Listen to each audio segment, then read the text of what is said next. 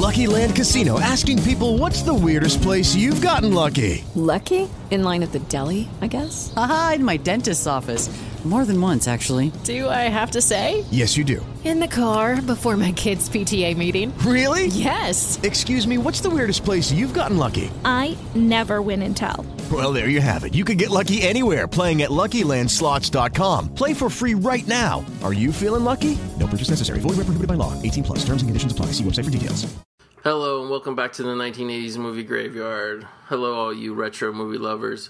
Unfortunately, Corey is still on injured reserve with his knee injury, so we're calling in our most common guest host. Actually, our only guest host until recently, but he's making a return. That's right, part-time movie graveyard digger. We got Trevor in the house, a.k.a. Trev3K, a.k.a. the host of If Bleeds We Can Kill It, a.k.a. the host of, or I should say co-host of Days of Future Podcast. Trevor, thank you so much for joining us again. Yeah, no problem, man. You shined the Helen Slater signal in the air, and I came like last time. Yeah, I was thinking of this. I think this is your third appearance on the show, and it's the second Helen Slater. Yeah. So, like, your Helen Slater movie graveyard batting average is really high right now. Yeah, that's great. And like after this, I guess it's pretty much done. I mean, if I had my way, there'd be a lot more Helen Slater starring films to do, but I guess we're knocking them out right here. Yeah, for people, because I know there's a lot of people who are always jumping on to the graveyard, new listeners, and we love the new listeners. In case you haven't, pretty far back, we did Supergirl, you and I did, Trev, and you can hear the tears in our beers in that one. We really lamented how Helen Slater should have had a much, much, much better career. And, I almost feel like, what should I say, like, even though she kind of did these movies almost back to back, I feel like you can really, as awesome as she was in Supergirl, and she really was the only thing that made that movie even watchable, as awesome as she was in that, like, you can see her acting chops so much stronger, even in this one, I think. Yeah, and I think in general, we'll talk about it while we watch it, but it's just a better star vehicle for her, even though you'd think Supergirl would be. But because this is actually a good movie, exactly, it just feels like this is more like, oh yeah, this could have been it should have been what her career was, but I don't know. That's right. So let's get down to watching The Legend of Billie Jean. Welcome to the 1980s movie graveyard. Thank you for helping to keep the theatre clean. Gift certificates are available in the lobby. Remember, no talking during the show. Now sit back and relax. Enjoy the show. All right, we have some sync instructions here. If you want to follow along with the DVD or Blu-ray, you can. You don't have to, as lots of you Graveyard listeners. I think our audience at this point is 50-50. If people have the DVD on the shelf, they'll pull it off, but sometimes they don't. Sometimes people gotta, listen on the go or whatnot. Although honestly, folks, this Blu-ray, I think it's so cheap on Amazon. I think all you gotta do is send some like proof of purchases from your last two cereal boxes, and they'll send you out a copy of this. So, all right, so we have it paused at literally the 1 second mark, and what that image is the TriStar logo. Everybody remembers the great, awesome TriStar logo, which features a horse becoming a Pegasus and flying. Well, we have that paused right at the very beginning, where right now all you should be seeing at the 1 second mark is a blue and I guess maybe pinkish sky here.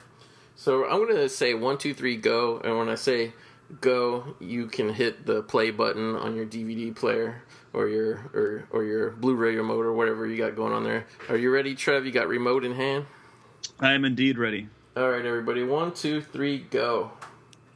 All right, and we are away. Look at that beautiful horse running towards us, Trevor. Isn't that amazing? It is a thing of beauty. Talk about a movie studio that had a really great batting average in the 80s, TriStar Pictures. Mm-hmm. Lots of good stuff coming out from them. All right, so I have to say, this was the first. Recently, I purchased a home theater projector, and this is the the very first image I threw on it, and I thought my projector was broken because see how all it is a black screen with that little.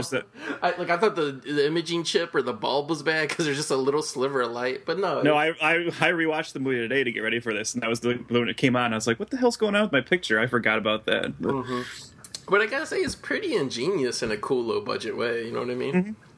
It probably wasn't. I'm sure it was probably just an accident too, and just worked out. And it's a great little kind of dramatic thing. Like considering this whole movie, there you have the title, "The Legend of Billie Jean." This whole movie rides on the fate of this little scooter here, which I want to say I can't see the logo. It's a Honda, right? Like Honda Elite, because I know later on a radio station offers to give him a Yamaha, and he's like, "No way, a Yamaha." Yeah, I think they say it's a Honda Elite. There is some nice, what do you call it, back nudity there from Helen Slater right away, like 15 seconds into the movie there. And of course, the first person we saw was Christian Slater, and this is his first movie. Yeah, so pretty historic. And by the way, if anybody out there thought the reason Christian Slater was making his debut is because his sister Helen Slater was in this movie as well, don't consider yourself dumb. For 20 years, I thought Helen Slater and Christian Slater were brother and sister, and they're playing brother and sister in this movie. But no, they're not. They're not related whatsoever. I don't know. Nope. I mean, I guess they're both blonde. They're both really young. It made sense to my young mind at the time, but Helen Slater says in the commentary on this that people got that confused all the time. They always thought they were related. But... So don't feel bad, retro movie lovers. But yeah, the brother and sister here jumping on the Honda Elite to go get a pineapple milkshake at the local Sonic or whatever this little drive-in.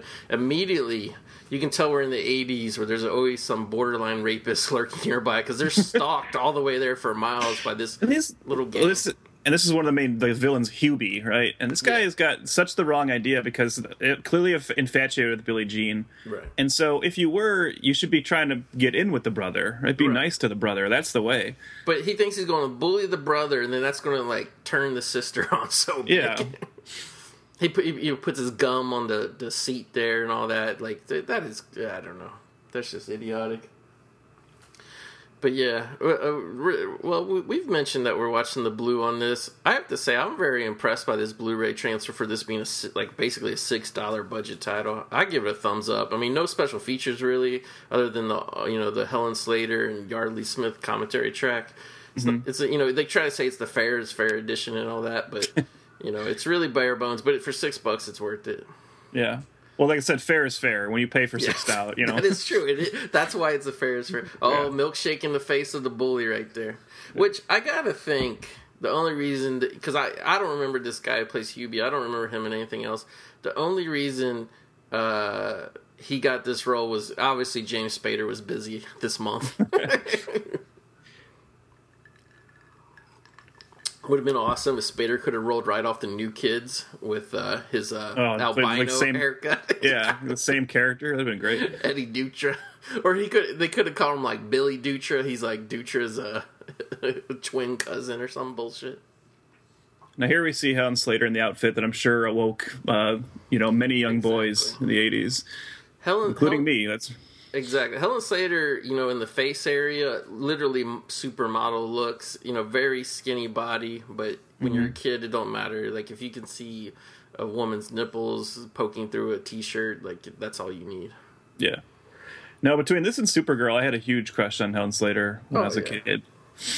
Well, I mean, when you're a kid and you see those two movies pretty much back to back, and this movie, I don't remember seeing it in the theater. It was probably, according to what Helen Slater said, it came and went. It wasn't a big hit, but yeah, man, I watched this thing at least 25 to 30 times on HBO.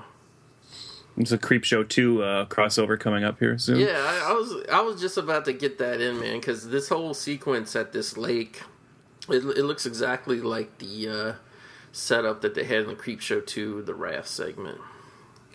I do feel like this, it's weird for a brother and sister to be hanging out on the raft this close and where he's laying, and when she's that hot and dressed like that, it's just I don't know. I'm sure Christian Slater was enjoying it. Oh yeah, because like we said, not really brother and sister. No, actually, it says in the trivia that he thought for sure that him and Helen Slater would end up married because they had the same last name. Wow. I don't follow that logic really, but I guess that is a 15-year-old boy's logic. I bet he was probably in his own dorky young kid way, was probably trying to hit on her the whole time, and she was just not into it. I think Helen Slater is probably pure as the driven snow. Oh, she is. If you listen to the commentary, every time they like swear in this, she's just like, "Oh my god, the language in this film." Yeah, and she always talks about, "Oh, I have a daughter, and this is yeah." Here we have Hubie doing the dirt donuts with the Honda Elite. And now I've been told by the fine folks online that if you pause at just the right moment as she's getting up in the stock, you can see nipple. But of course, I would not be as base as to try that out. Don't. Come on, we don't. This isn't that kind of show. Yeah. Let's see. I always thought I guess the what is it, the Davy Crockett raccoon tail on the antenna. And why is there the antenna like this on the back of that scooter? Did those have radios? Like, could you? I don't know what that's for, but yeah, he was kind of asking for it with that raccoon tail. Yeah, because I mean, also the front of that scooter looks like I don't know. I guess I don't really remember scooters like that from the 80s. I guess not a lot of people had them. That's the point, it's like a fancy thing. But I always think the front of the scooter just looks like some kind of robot. It almost looks like a chopping mall, like security bot. It does. I don't really remember seeing a lot of people riding the scooters in the 80s either, but it was a big movie thing, because remember Linda Hamilton had that gold one in the Terminator? Mm-hmm. Which, have we touched on the name Billie Jean? That has to be influenced by the Michael Jackson song, wouldn't you think? What year was that song? It was like 82? I think Thriller came out like 83-ish, yeah. Yeah, I would think so. I know, like, there's a lot, to this day, I feel like there's still people you say, hey, have you seen The Legend of Billie Jean? And they just assume it's about tennis. They always assume it's Billie Jean King. Billie Jean King. That's true, too. Yeah. I just wondered, like, there was a girl at my school, and I went to a pretty rural hick school. There was a girl named Billie Joe, but not Billie Jean. The Billie Joe Armstrong? That's the lead singer of Green Day. That wasn't a girl. No, she actually had the worst. This is the worst name. I'm sure she's married and it's not the same, but her name was Billie Joe Hicks. So that's like even more of a country name. When did Christian Slater pick up my acting style is just going to be imitating Jack Nicholson? Because it wasn't like that initially. No, I'm sure I'm pretty sure he did it before this, but do you remember that Tales from the Crypt? Tales from the Dark Side? Yeah, episode. I think that was it. Oh, yeah. Was that before this or after this? I don't know. No, I'm pretty sure it was before it, because he didn't have the bleached hair. He kept the bleached hair for a while, because Gleaming the Cube came out at least 2 years after this. And it's funny, I was looking at his filmography, because in my head, there's Dale from The Walking Dead driving by. Yeah, it is. In my head, I always feel like Christian Slater is one of those guys that just kept coming, had such high peaks and valleys in his career. But if you look at it really from here on, he had a really good run for a long time. Of not necessarily all huge hits, but films that people like, I mean, went from this into Heathers, then you have Gleaming the Cube and Cuffs, and... Well, I don't know if you know this, but his mom was actually a very famous, prominent casting agent. And I gotta think that, not that she had the power to make his career, but, she at least, had enough to probably point, knowledge, I would say, to point him in the right direction. Yeah. It just really does seem like from here up until about Broken Arrow, he was doing pretty good. And then I don't know what happened after that. Yeah. And, it's kind of funny that you say that, because Broken Arrow seems so much newer than this, but Broken Arrow is really only 11 years after this. Yeah, no, I was actually surprised at how quickly after this Young Guns 2 came along. I would think it was so much later, but it's really not. It's 4 years, yeah. Yeah. Oh, no, sorry. I think the first Young Guns was 4 years. I think Young Guns 2 was maybe 5 years, 6 years later. Here we have... I'm sorry, man. I am blanking on their names. What are the characters' names here of Yardley Smith and the other girl? Wasn't it Ophelia? Right. I can't remember the other one's name. They were watching Wendy Williams from Reform School Girls in a wrestling match there. I really don't know what movie that was from that they were watching, because it wasn't wrestling. You could tell it was from a movie. Ophelia and Putter. That's right, Ophelia and Putter. Thank you so much. Here we got the great Peter Coyote. By the way, Peter Coyote, wouldn't you say probably the most underrated actor of the 80s? I mean, one of them for sure, yeah. I mean, he's one of those guys that you never go out of your way to watch a Peter Coyote movie, but whenever he shows up, you're happy. Exactly. Yeah, I mean, he just has the coolest presence. He's, and it's one of those things, he could be playing a cop, he could be playing an FBI guy, an ET, or whatever he would. it doesn't matter. Like, he instantly oozes like a guy who's like in control but super relaxed. Mm-hmm. And somehow, but to be sure, he always is playing a cop or an FBI guy. Oh yeah, that's true. But he I don't know how he does it, because especially back then, like, those characters were always so one dimensional. But he's always like so deep and thoughtful and like the good kind of authority figure that, you know what I mean? Like, very, very trustworthy and whatnot.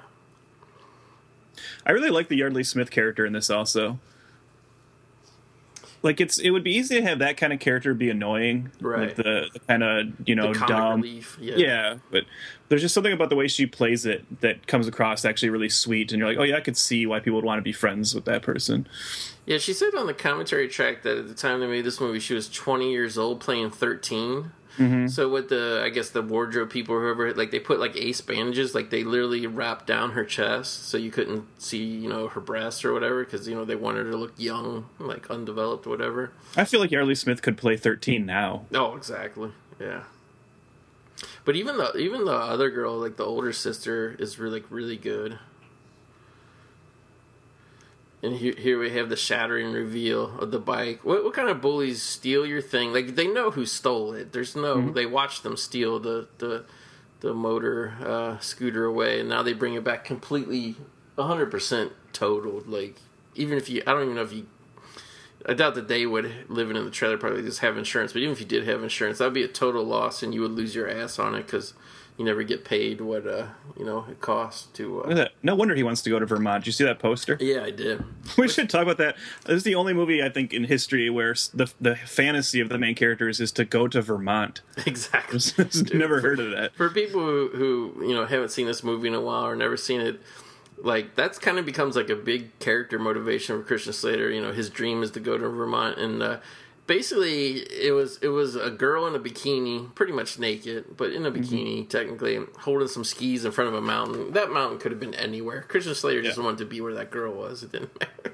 Granted, though, if you're living in Corpus Christi, I guess Vermont might seem nice. They talk about, you know, they actually do a really good job in this film, where when I watch this film, I feel the heat, because every character is just, and especially, like you said, on this Blu-ray, it looks great. You can see the sweat on everyone, and just you feel like, man, that looks like it's miserable. And, you know, a lot of 80s movies are like this, but I think it works in the favor of selling that heat. This is before films were, like, really messed around in computer, high contrast. It almost has, like, a little bit of a washed-out look in outdoor scenes, but it works because it sells that bright, you know, kind of daylight that makes your eyes constantly squint. Yeah, but I mean, look at both of these people. It doesn't look like there's like air conditioning's been invented yet. You know? Yeah, I mean, people are sweaty in almost every scene of this movie. Like, even when they get to Keith Gordon's house later, like, they're still walking around sweaty. So I mean, here we have what would happen if you mixed Burt Reynolds and Stacy Keach. Yeah, and I feel like a dick for not looking this guy's name up, but this guy is the perfect sleazebag. It's actor. Richard Bradford. I happen to have the IMDb open in front of me now. There you go. Yeah, Richard Bradford. He plays Hubie's father. Basically, what happens is this is like, what do you call this? Like it's not really a sporting goods thing. It's just like one of those junky beach knick-knack stores you would see. Yeah, it's for tourists, you know. Yeah, to buy flip-flops and frisbees and bullshit and seashells and fake seashells from China. But yeah, here comes this fucking sleazeball, and he has like, what do you call that? Like the bolo tie. He's wearing like a denim shirt. Actually, bolo tie's not even like all the way up either. It's just like a loose bolo tie. Yeah, I guess it's not a bolo denim shirt. It's just a blue shirt. But yeah, bolo tie. I mean, he got that perfect. He almost had like a Clark Gable mustache. Like, this movie takes place like 1985 or whatnot, but clearly this is a guy, you know, and with his hairdo, you know, it's clearly a lot of dye going on in his hair. Like, not the dark dye, but the reddish, brownish kind of bad dye.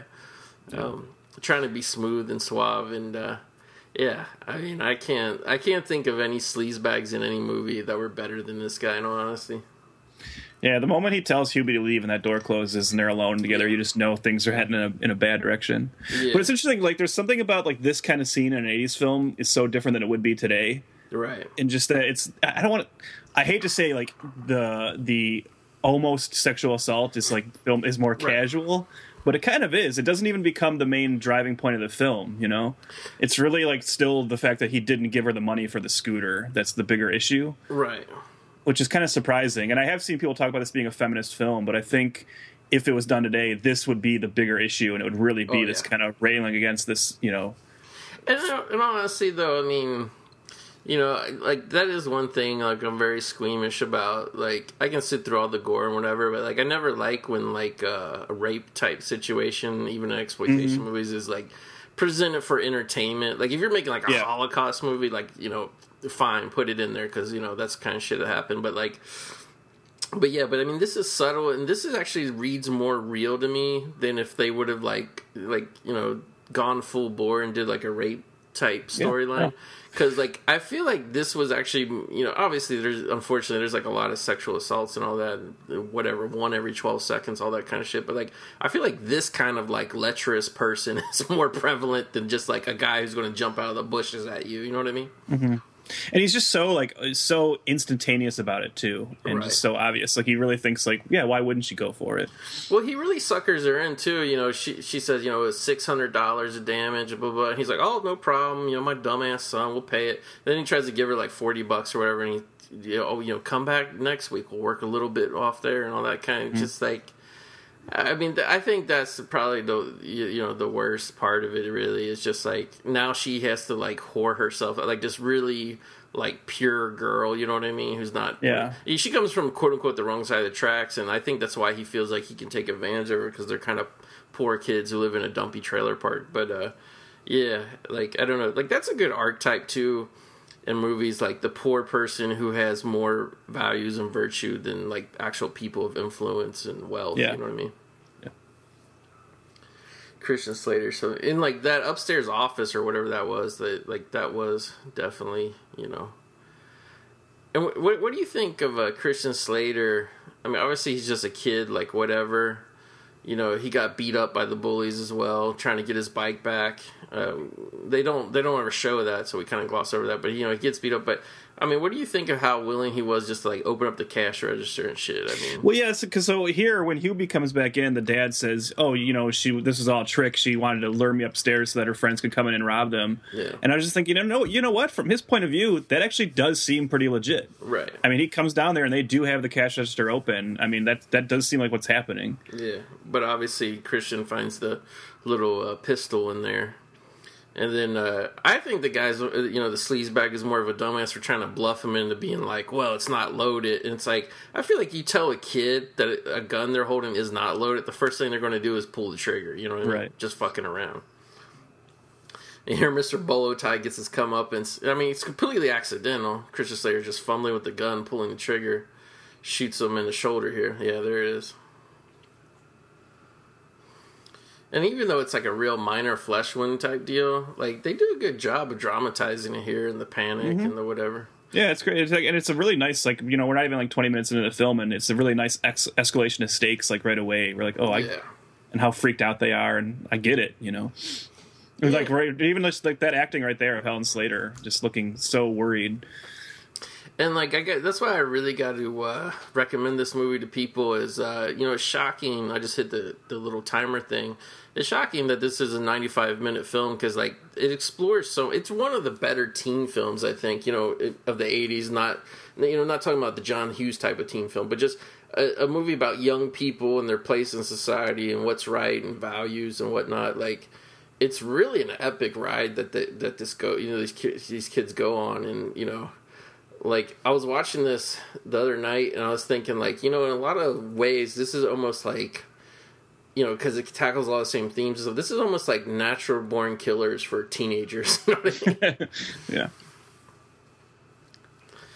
It's funny today, I was watching today, and I'll talk more about this as we get to certain scenes, but I was just thinking about how, Hollywood keeps remaking, like, the wrong movies, right? Once people are like, too attached to it and everything, and this seems, like, so open to me for a remake because this story would still totally work, and I'm sure there's some young starlet who this would be great for, like throwing them out there into the Hollywood world. And I was just thinking too, and there's a particular sequence we'll get to later where I was like, man, this might even work as a TV show because as self-contained and good as the story is, there's so much more you could do with them on the road and like the legend of her building over like an arc of a couple seasons. Yeah. Yeah, I knew we were going to talk remake, because we always do. And, like, I think the Hollywood choice for this, like, right off the bat, I'm thinking Daisy Ridley to be the new Billie Jean. Yeah, see, but that's not what I would want. No, yeah. Yeah, but I mean, yeah, find some, like, really young, unknown girl, and, you know, or, like, one of those Disney Channel girls that's maybe ready to take the next step. And Right. But this would be, because, like, this film isn't one that people are super attached to, and it's not super well known, and that's why I think you'd have a better shot of a remake with this. Well, you know, I definitely get why people get prickly when somebody does like a remake of something like, say, Ghostbusters, because it's like, oh, here's the 2015, and I know the movie came out 2016, but here's the 2015 version of Ghostbusters. See the CGI, like, you're basically just paying to see a graphics upgraded. You know, whereas I feel like there's a little more integrity in remaking a film like The Legend of Billie Jean, because wasn't huge the first time it was around. I mean, you know, so there's not as many people that have that childhood attachment to it. But really, it's like, I feel like these are themes that are, like, so relevant today still. You know what I mean? And, like, that's the kind of good movie you can remake, because you can change. I mean, you could do anything. Like, you could even, like, in all honesty, you could play with, like, the racial diversity of the cast. Like, these don't have to be poor white kids from Texas. No. They could be from anywhere, you know what I mean? Any part of the country, you know? Mm-hmm. And here we get Peter Coyote. He's coming on the scene here to find sleazebag blood everywhere. And, yeah, I like how they initially ID Billie Jean from, like, a high school yearbook. But I do like, see, this is a nice moment for Peter Coyote's character, where just right away you see, right away you get how decent he is, because he's instantly, like, not against her, you know. Right. Right away he says, like, I think I screwed this up, since he had the chance earlier to help her and didn't. Exactly. You know, it's not really the job of the police, and that's probably the mode he was thinking in when they came to her to intervene in some things like this, but you know, the type of, you know, the way his character is, and his character really goes out of his way, and we'll get into it as we go, but he really goes out of the way to try to not necessarily make the situation right, but just to get the kids home so that they're safe, you know what I mean? Mm-hmm.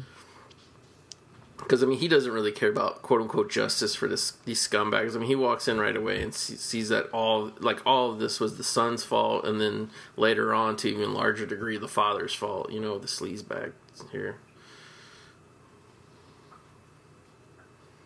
Here we have the mini golf place that will become their hideout throughout the film.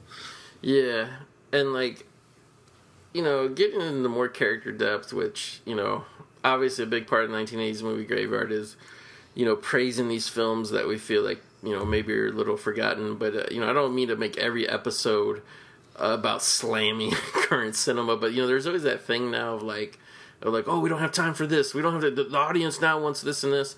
And, like, I think this movie kind of earns its, like, overall stripes for, like, just little scenes like this that break it down. Like, you know, we, like, when they're hanging out at this golf place, like, we see, like, you learn so much more about your Lee Smith's character being the shut-in, you know, girl with probably, like, a super religious mom and all that, you know what I mean? Like, just the opportunity just to run away, and it's not really rebelling to be bad, but it's, like, you know, like, this movie, like, one of the main themes of it is, you know, young person, you know, all young people, anybody who's a teenager, you're clawing and whatever for that freedom, you know, and that's what these characters are going through. It's a testament to Helen Slater's beauty that I find her so cute in this, despite some truly atrocious outfits. Oh, yeah, and, like, well, like, for people who've seen this movie before, what do you think is worse? Do you think, like, Sunday School, Helen Slater, the first half, or Wetsuit, chopped hair? like, where's the fashion worse? You know what? I actually really like when she gets the chopped hair and the wetsuit. Yeah. I love her from, like, the waist up. It's those giant pants that I think, like, really ruin the yeah. But I do love just the look of her as you see on, like, the cover of the DVD with, like, the wetsuit open and the fingerless gloves. Love that set. It's really great. Yeah, there's a lot of great cinematography. I mean, great. You know, that's overstating it maybe, but like a lot of really nice shots actually. Yeah. Even like earlier, the scene when he had her up in the office and he was about to attack her. the way they staged that with the light coming in from that window in them was really nice stuff in here. Yeah. The director of this, actually, I don't know if you knew this, but the director of this film went on to be he's actually a very common collaborator with Guillermo del Toro. Really? He wrote Mimic. He wrote Crimson Peak. He wrote to that Don't Be Afraid of the Dark movie. Wow. So yeah, that's kind of where he's gone now. I'm glad he's still working, but obviously wish he was directing more. Yeah, and I think this movie does a great job of capturing that on the run feel with, because like there's constantly scenes of them going to supermarkets and buying potato chips and shit because they ain't got no real money. You know what I mean? Mm. Well, plus it's realistic too, and just that's what kids would do, right? Yeah. And I mean it's subtle and it's whatever, but like here you have Yeardley Smith kind of we're on the run, we might as well do criminal shit. She's trying to steal all this food and shit like that.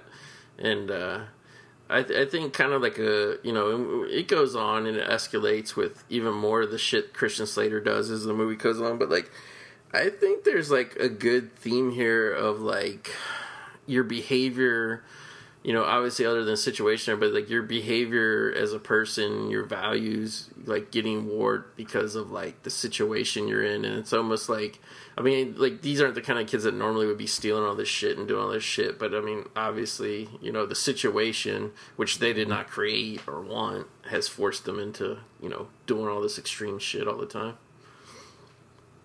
But again, character-wise, we see that Billie Jean won't allow them to just steal stuff. Right, and that's another great touch that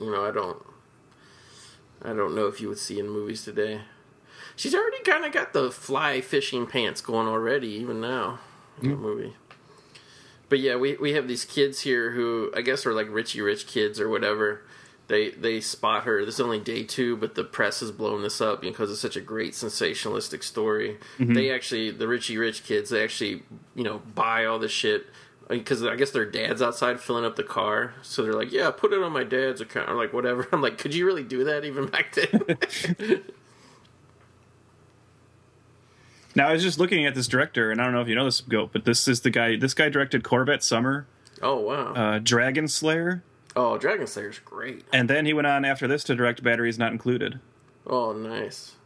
So he even got into the Spielberg camp a little bit back. Yeah, he did an Amazing Stories also. But then after Batteries Not Included, all he did was a TV movie called Mothers, Daughters, and Lovers. And then in 1991, he directed Bingo. And then that was it for him as a director.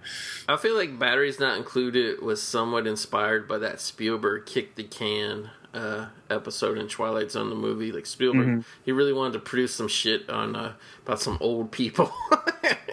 And unfortunately, old people and tiny miniature robots is not what the audiences were looking for with Batteries Not Included. Well, that's that, like, after Cocoon, Hollywood was like, oh, I guess old people are marketable, Do you remember how, like, out of nowhere, Don Amici was like... he was like a superstar. Yeah, he went from, like, literally being in a movie, like, every 3 years as a bit part to being, like, co-starring and shit, like, every year, pretty much. Remember Folks with him and Tom Selleck? Yeah, I actually do. I really like that movie. Yeah, I have to watch it again. It's been years since I've seen that. But there's something to be said for that. Like, so recently I saw the new Star Trek film, and there's a scene near the end where Zachary Quinto is looking at a picture of the original crew. They actually managed to throw it in there it's a picture from Star Trek 6. Wow. And it was like a cool, like, it was nice, obviously, a little tribute moment. But I also realized that, oh man, I'm realizing as I'm watching this that the reason I like the old Star Trek films more is because it was about an old crew. Right. And I was like, that's really cool because you don't get that anymore of like, a bunch of like older people being the heroes. And there's no way they would ever allow that today. Exactly. And, it really is a testament to kind of how serious and real this film is that they spend so much time on the adult characters because, this being a youth-oriented movie, you would think the studio notes were like, just show the kids. That's what kids want to see. But like, nah, they're actually into making this a full movie, Yeah. Coyote has a lot of scenes going head to head with that scumbag father. Yeah, and where I have to give the film credit is I think like most people would write this film would she's turning into a Woody Allen character here. Yeah, it's a Boy George Annie Woody Hall Allen hat. character. Yeah. I think it'd be easy to write this movie and just have it be, oh, this guy didn't want to pay her, then he tried to rape her, and then he's just kind of scummy for the rest of the film. But I love the element of him starting to exploit her and actually make merchandise with her on it. And it just makes like it pushes his like despicability like that one extra step further. But it also seems so real because we see all the time how culture like exploits these kind of stories and sensationalism. And his merchandise empire grows and grows as the movie goes on. And this, I'll tell you what, this is like a really well shot, well made. This sequence for people not following with the movie is basically Coyote sets up this thing. He actually puts his own money on the line. He gives the scumbag father at the shopping mall for Billie Jean to kind of come out of hiding to collect the money, because that's their whole thing was, the principle of it. This movie's all about the principle of it and stuff.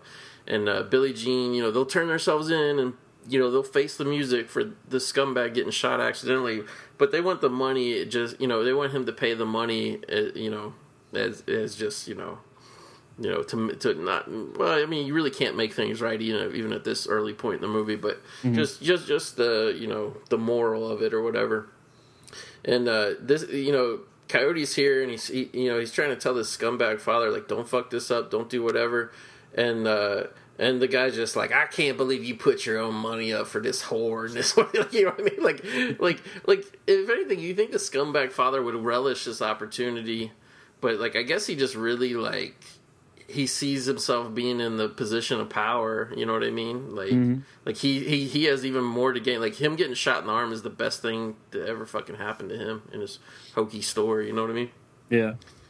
Drunk on power. But this is a great sequence here. Great mall, too. You don't see cool malls here, like escalators with, like, levels of plants and ferns and little gardens and shit. Like, the few malls that are around there, the newer design malls, they're very boring and concrete and Yeah, this still has that like clear like 70s aesthetic to it, as which is when all those malls were built. And I love the 70s kind of architectural aesthetic where like they're trying to make everything look modern, you know what I mean? Like super like futuristic to a point, you know what I mean, compared to like what we did. Like now everybody has more of the nostalgia to try to make shit look more old, I would say. But yeah, here we go with the handoff. And what does the scumbag do? He's got the envelope of money. He's dangling it. Come on. He fucking drops on the floor, puts his foot on it. Then he yells out for Hubie and Hubie's goons, I guess, to come and Hubie was hiding behind a fern that entire time. Yeah, he was. He jumps out. And now we get some, if I remember correctly, the soundtrack here is Billy Idol, Rebel Yell. That's right, yeah. And this is a great little sequence. She climbs up the escalators. This kind of adventure ensues here.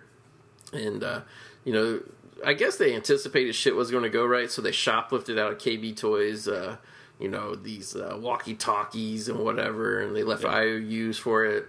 And, of course, Slater took the toy gun, which, unfortunately, will cause more problems than anything else, probably, in the rest of this movie. Yeah, this movie was made before they put those little red caps in the front of the guns. So yeah. And I do remember buying, like, I had a cap gun that was like a 45. It was very heavy and, like, all metal and looked real. Like, you actually could get toy guns that looked almost completely real back then. I love that. I love that little moment right there where Peter Coyote's running on the marbles. Yeah. And he has this, like, grin on his face. Like, he's actually pretty impressed with, their thinking. Yeah. Yeah, so like that was another thing I guess they stole was the marbles, and they were ready for shit to go sideways, I suppose. And she dumped the marbles, and Hubie and his goons went spilling out.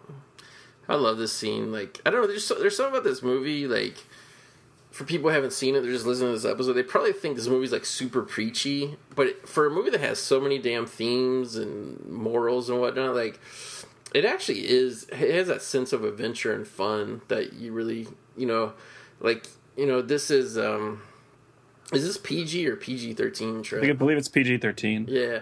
Like, PG-13 movies now are usually so grim and dark and violence-filled. See, okay, here's where you know Peter Cody's a good cop. Like, Christian Slater pulls the toy gun out on him, and he doesn't immediately shoot Christian Slater. Oh, no, wait, IMDb is telling me this is rated R. Really? If it is, I can only imagine it's because it has 2 F words in it. Yeah, I guess that could be true. Let me grab my DVD case real quick. I'm curious.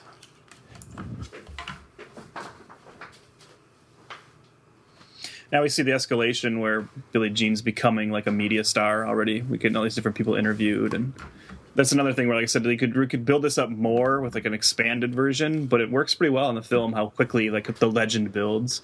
Oh yeah, because especially with teenagers. I don't know, man. The Blu-ray saying PG-13. Yeah, okay, so I guess there's some debate about this. But. Yeah, I guess there's a ratings controversy with the Legend of Billie Jean here. But no, yeah, but I don't know. Like, I feel like, and that's another thing I kind of wanted to, I was thinking about last night. I was like, oh, you could totally remake this because of the themes and whatnot. But I don't know if you could. I mean, without getting too preachy and too whatever and sounding like a dick here, I don't know if the millennial generation really has the sense of rebellion and stuff that teenagers in the 80s did. Like, I mean, I don't know. Like, I don't know if they share those same, like, values and whatnot. It's a much more sensitive culture we live in now than when this film was made.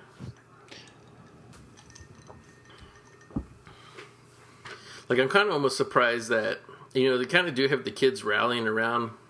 But I feel like if you made this movie now, you'd have to have, like, a massive, like, protest scene. You know what I mean? Yeah. And then the police would come out and, like, that's probably the thing. It would have to be, like, it wouldn't be that he tried to rape her. It would be that he tried to, like, deny her from going in the bathroom she wanted to use or something. That would be a real hot button topic to infuse in the movie. Yeah. Or he's trying to, like, he's supporting, like, a Native American mascot for a sports team. There you go. So that's why everyone's rallying against him. So here we kind of have the moment where the kids are like, do we want to continue doing this? Do we want to, whatever? And, like, they let's go ahead. Let's push the point. Which, I mean, I think that's what a young person would do. They, at this point, the stakes are getting higher and higher. But, like, I don't think kids this age... I think probably even Billie Jean's probably supposed to be under 18, wouldn't you think? Yeah, I think so. Like, I don't think they would, like, really grasp the seriousness of, like, how kind of fucked they are in a legal sense, you know what I mean? And here we go, more crimes. They're hungry, so they break into a mansion. Yeah, and actually it was Billie Jean who suggested it. So now, she's clearly thinking, like, well, we're screwed at this point, like you just said. Like, yeah. At this point, we have no choice, But with the IOUs for all the shit they stole out of the toy store, I still think almost like, well, they almost have like, well, this ain't that bad. We're just going to come, eat some food, and go to sleep. Like, like if somebody came to our house, we would offer them, a dinner and a couch to sleep on. So it's not that, you know what I mean? I try to put myself in the shoes of someone watching this for the first time because I was so young, I don't remember. Yeah. But that shot right there where, so they broke into this house, they're all eating, and then we cut to them on like these like closed circuit TVs. Right. And like a werewolf hand comes in and just goes across. And I just wonder like how many people watching this film are like, what the hell? Is this suddenly becoming a horror film? Is that the Legend of Billie Jean that she becomes a werewolf like fighter at this point? Yeah, Billie Jean werewolf slayer. And there's a great shot. I think it's this shot right here down the hallway where you see the werewolf walk by as she kind of turns and walks the other way. And like I'm wondering how this played in theaters the first time people saw this. Were there people just like, oh my god, like this movie just jumped, well, I was into it. But, yeah. Now the werewolf's creeping up on her. And, like, from a distance, it looks like a pretty good werewolf, but when you see it up close here in a second, like, I'm not really sure what it's supposed to be, honestly. Yeah, I don't know if it's, like, it's more comedic looking, you know? Like, it looks like a horror host or something. Yeah. Or, like, a really elderly werewolf that's, like, all wimpy and stuff. But, here we got, obviously this is Keith Gordon's bedroom here. It's very hoarded out with candles and whatever, and he's a rich kid and all this dark and macabre. She beats him with the, looks like a Gibson 335 guitar, knees him in the nuts, and that's when the jig is up. He takes off his werewolf costume and all that shit. And appropriately sweaty underneath that big latex mask as well. This is the only film I can think of, correct me if I'm wrong, where Keith Gordon is treated as like such a hunk, though, you know? Yeah. Like the moment he takes off his mask, she's like, oh yeah, and then her friend later sees him and she's like, ooh, look at him. And I'm like, come on, guys, it's Keith Gordon. You know? And he's still got the werewolf mask on here. He's taking asthma shots. It's like they try to dork him up, but he's got like the coolest threads and everything. Yeah. And I guess this. And look at that! She's instantly into him. Yeah, she's like, ooh. maybe she likes dorks, like weird science. She's into malakas. What can I say? Now talk about like a presence I miss in films. I really like Keith Gordon a lot. I do too. Huge fan of his directing career, which I didn't even know about for a long time.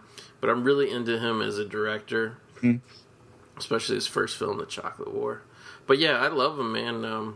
I have some Keith Gordon memorabilia because I got the Christine Blu-ray from Twilight Time, and I missed out on it initially, but later they offered some. If you spend $100, they threw that in for free in the little booklet signed by Keith Gordon. So technically, I have Keith Gordon's autograph. Cool. And they totally this is that kind of decked out room that when I was a kid, I was like, oh man, this guy's like my hero. Yeah, all the horror stuff. Yeah, that's he's like the more believable version of like Chainsaw and Dave from that movie Summer School. I love how Christian Slater's so quick to pull out this fucking toy gun here on everybody. Here we go. Keith Gordon cues up, but clearly he had this news report saved on Betamax because it's almost like he expected them to come to his house. Exactly, he called that shit up. And that's another thing. It's kind of weird. It's like they're always traveling, running away, but it seems like they never really leave the city in this movie. Yeah, which you think would be your first move. Yeah, get the hell out of there. But then again, she just wants her money. Fair is fair. So. That is true. Maybe they're just, kind of on the run while they come up with their next scheme to get the money or whatever. Now we're getting to a point where I agree with you so far that like all these themes are like they still matter and they're dead on, and the film treats them very well. It is really funny that the film takes a giant leap here of trying to draw a parallel between Billie Jean and Joan of Arc. Yeah. I think that's where it maybe takes like a step too far, but... I mean, it's definitely trying to say she's the modern Joan of Arc or the MTV generation Joan of Arc, but yeah, it's really... She's just trying to get money for a scooter, Exactly. Joan of Arc really was somebody who was sacrificed, But then again, I guess, like, in the sense of the reality of the film, like, a 16-year-old girl watching this movie and being like, oh, I'm like Joan of Arc. I guess I can buy into that, I mean, he's got a reel-to-reel. Yeah, he's got everything. You always see them great AV setups in 80s movies. Probably got a Laserdisc player in there somewhere. Now, what do you think of Keith Gordon's pink Cadillac bed that he sleeps in the trunk of it? Like, you see those like kids' beds that are like look like the outline of a car, but this. Oh man, I had a race car bed when I was a kid. Yeah, this isn't like that. This actually has like it's like the bottom half of like a Cadillac, pink Cadillac. Mm-hmm. And like just the trunk lid is off, and like you have to crawl actually into the trunk of the bed to sleep in. It's very bizarre, almost like a coffin. Maybe he is a vampire or a werewolf or something. And I love this moment because it's so shocking as a kid when he jumps out the window. But if you look closely here, you can still see like his jacket. You can tell he just climbed onto the ledge right there. And obviously, this water slide was just placed there for the day or whatever. Because like, it's like in order to jump out your window to take a water slide all the way to your pool, like there'd have to be a hose running like 24/7. Right. And actually, I think you can tell, like, it even looks like when they're going down the water slide, there's, like, very little water. But whenever they come out of it, it's, like, this huge spray. So exactly. There was just really a guy with a bucket at top. And then when they came out, they just, like, drenched it. And I found this interesting. Like, she stays up. She stays up in the room. She's mesmerized by Joan of Arc here. Mm-hmm. And Keith Gordon, like, instantly realizes that she's not coming out. He's staring at, like, the empty bedroom window. Like, he knows something is up with Billie Jean. Even though he just met her literally 5 minutes ago, But he's already in love with her. And, I mean, I don't blame him. So. Oh, no. I mean, obviously he was in love with her the second they put her picture on the news or whatever, you know what I mean? But I do think it's interesting that he doesn't go up to check on her. No, he just stares at that window like, she's in there. And I think that was kind of like a kid fantasy type deal they put in the movie. I think everybody, when you're a kid, you dream of just jumping into a pool fully dressed. You know what I mean? Seems like such a crazy thing to do. Here they continue the food orgy outside. Just eat Yardley Smith eating her 6 pound of birthday cake. Damn. She said on the commentary that she actually got sick because she was sitting there eating that shit for hours and hours. Yeah, in multiple scenes. Yeah. I think if I had to like do a scene like that in a movie, like I would like do the busy work and be like, I'm not eating a sandwich, I'm making a sandwich. That way you don't have to eat like 25 sandwiches or whatever. So here we have the hair cutting. I wonder what kind of bonus she had to be paid for this, because if you think about it, so she did Supergirl, and then this is definitely like at a point where her people and her had to think she was a star on the rise. Right. That's a pretty big move to make, to cut all your hair off. Because where her hair was at before it was cut off and where it goes down to, that's, I don't care who you are, that's a solid 3 years to regrow that length. You know what I mean? But yeah, and they kind of like do the thing where like they cut, you know, they show her grabbing her hair and cut it, and obviously, I mean, she cut it for real. It's not a wig or anything, but obviously they had the stylist of the movie cut her hair, and then like you look at it, like it's actually really good, but it's like a pretty unique like haircut, because like it's kind of like buzzed on the sides and the back, but she has like enough hair for like a little part. I was thinking when I watched, I wonder, I don't remember how it played like back then, but I was thinking when I watched it today, like that would be so in today. Right. Like, that just looks so modern even for right now. And you look at the back of her neck here, like there's even some length on, like just little wispy length on the back. So like it's almost like a skinhead girl haircut, to be honest with you. Well, I was about to say she looks great, but not because it's a skinhead thing. But. No. But yeah, the iconic wetsuit shirt here, which I always took it that was Keith Gordon's wetsuit, because I mean, why would she have a wetsuit or whatever? But yeah, she chopped the shit out of that wetsuit, chopped the sleeves off, everything. They make her Billie Jean manifesto, her tape to send to the authorities to explain what happened and stuff. And I was always, you know, this little bit here where Keith Gordon's saying goodbye and all that, and obviously he runs back out of the car. Wait, I can help you, stuff. But I'm kind of surprised that they just didn't like have him just going already. You know what I mean? Like it seemed like he was all in. You know what I mean? She looks so new wave now with like that hair and then the big jacket. She looks like she should be like in a Talking Heads video. I was gonna say that's exactly what I was thinking with that big suit. Here he comes running out. Wait, I can rope myself up. And I love the piece of ADR dialogue when like he's kind of like roping himself up to show he can be a hostage. Like clearly in editing, they're like, oh, this is kind of like a whatever moment. So they loop in the line of the girl going, what in the world is that boy doing? Here he is roping himself up. I love he even put a piece of tape on his jacket sleeve, though. He could put it over his mouth. He had it all figured out. Yeah. And obviously, initially, Billie Jean says, no, we can't do that. That's not what that's not the type of stuff we do and all that kind of shit. But yeah, I think they definitely needed this bit of leverage, you know what I mean? Because they had no leverage at this point in the movie. But I love that like this gang too. Like Yeardley Smith is like cuddling with a teddy bear. You know? It's just. Meanwhile, the media is just reporting how cutthroat they are and whatnot. Even the little kids in Texas wear cowboy boots with their pants tucked in. Yeah, this is like a 3-year-old boy. Yeah, nobody wonders where this kid's like family is. He hangs out in this police station for a while, and it's never a concern of like, wait, where are you supposed to be? Exactly. And, like, it's totally the police station, but if you look at the building, it's really just like a city hall. I'm like, did they have to build, like, a makeshift, like, 24/7 around-the-clock Billie Jean, like, manhunt, office to accommodate all the press and shit? See, okay, Peter Coyote's a true actor because he's eating in the scene, but you never see a speck of food. He's got fingers pretending to put in his mouth, pretending to chew something. He's even gumming it like he's got that imaginary M&M stuck in his gums. All right, so, okay. The little kid walks in with the VHS tape, right? But Keith Gordon had a Sony Beta movie camera. Yeah. Well, I did say he could make them copies, though. So like, he had the kind of setup where he could... It's also funny that they have the scene with the kid delivering the tape, but it's completely superfluous because then they just end up watching this on TV anyways. Exactly. And I love how the little kid like acts like he had no idea what it was. He stays and watches it with the police. And here we show the parents and all that.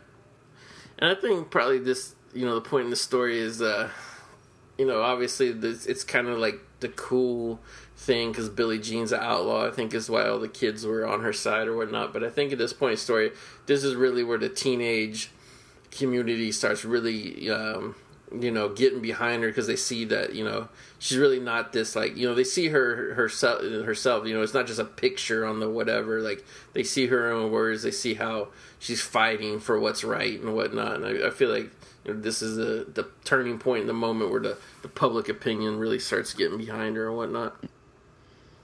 She strikes that pose, and look at that, it's already iconic. I know. Look at the little boy grinning. These police officers are disgusted by this. I'll tell you one thing: if they remade this today, Peter Coyote's partner would be John Leguizamo. It would be. Peter Coyote would be played by Idris Elba. His partner would be John Leguizamo.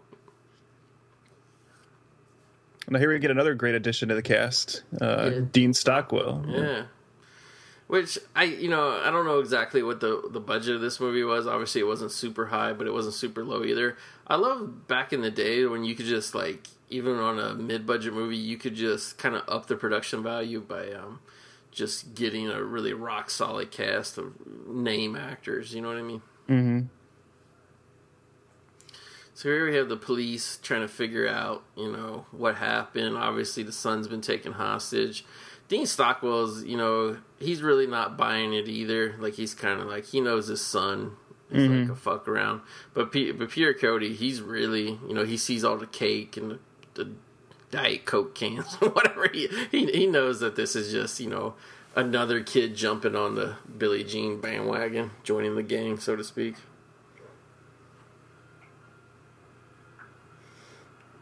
Another great scene. Peter Coyote just being that smooth motherfucker that everybody knows and loves. Stockwell was on fire back then. I mean, he pretty much had To Live and Die in L.A., Legend of Billie Jean, Blue Velvet trifecta going on around this time. Yeah, and I mean, what year did Quantum Leap start? I want to say around 86. Yeah, so it's like right after this. Yeah. He's working like a mofo. Mm-hmm. This is one of the few moments that I think the acting is a little rough in the scenes where he starts like laughing and she's laughing. It doesn't look genuine from either of them. Yeah, kind of looks like fucking around. Yeah, they're trying to shoot his ransom tape, but like they're on the run. I get it; they have the camera, but like, aren't they going to need something to edit out all his laughing and bullshit? Like, where are they going to transfer this to? They have a battery-powered VCR in the back of that station wagon or what?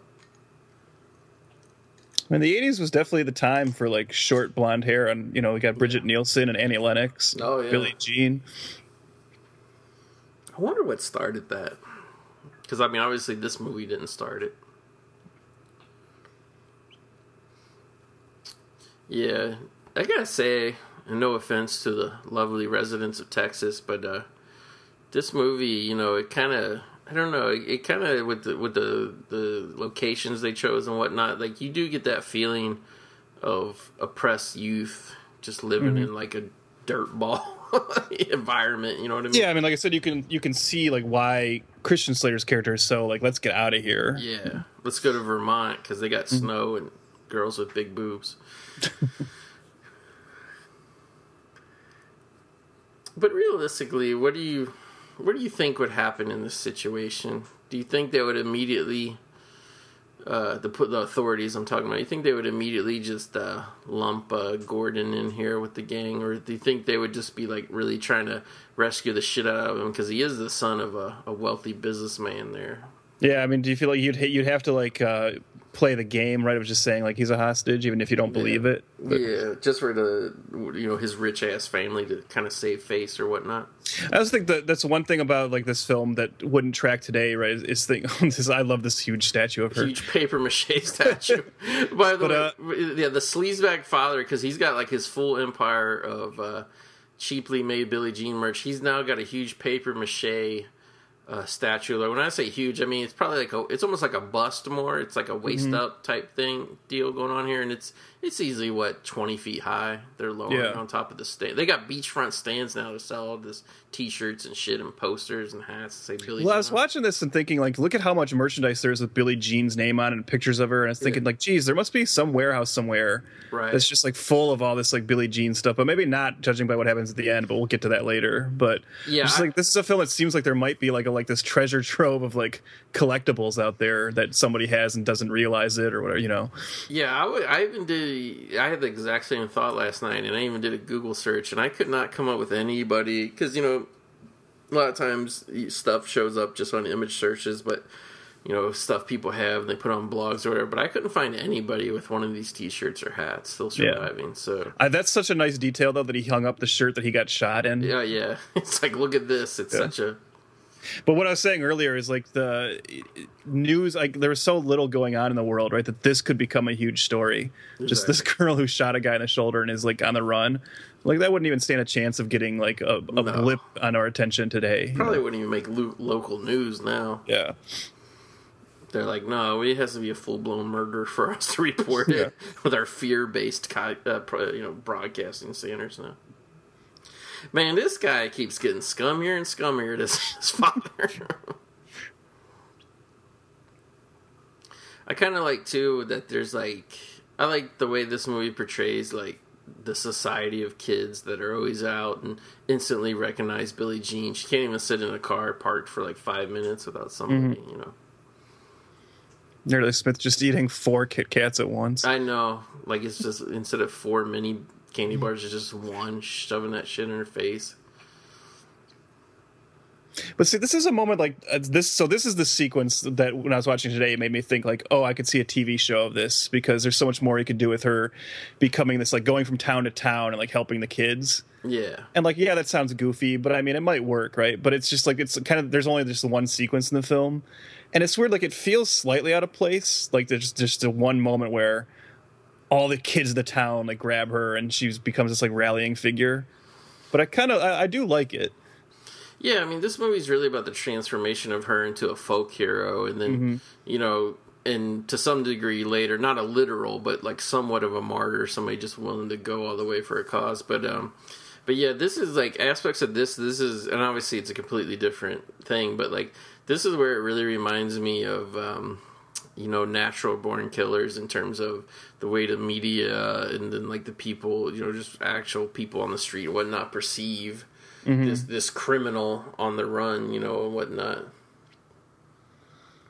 But yeah, she goes to this house where there's a kid who's pretty much, it seems like he's just getting his ass beat day and night by his dad. I mean, his dad is really giving Burt Young in Amityville Part 2 a run for the money.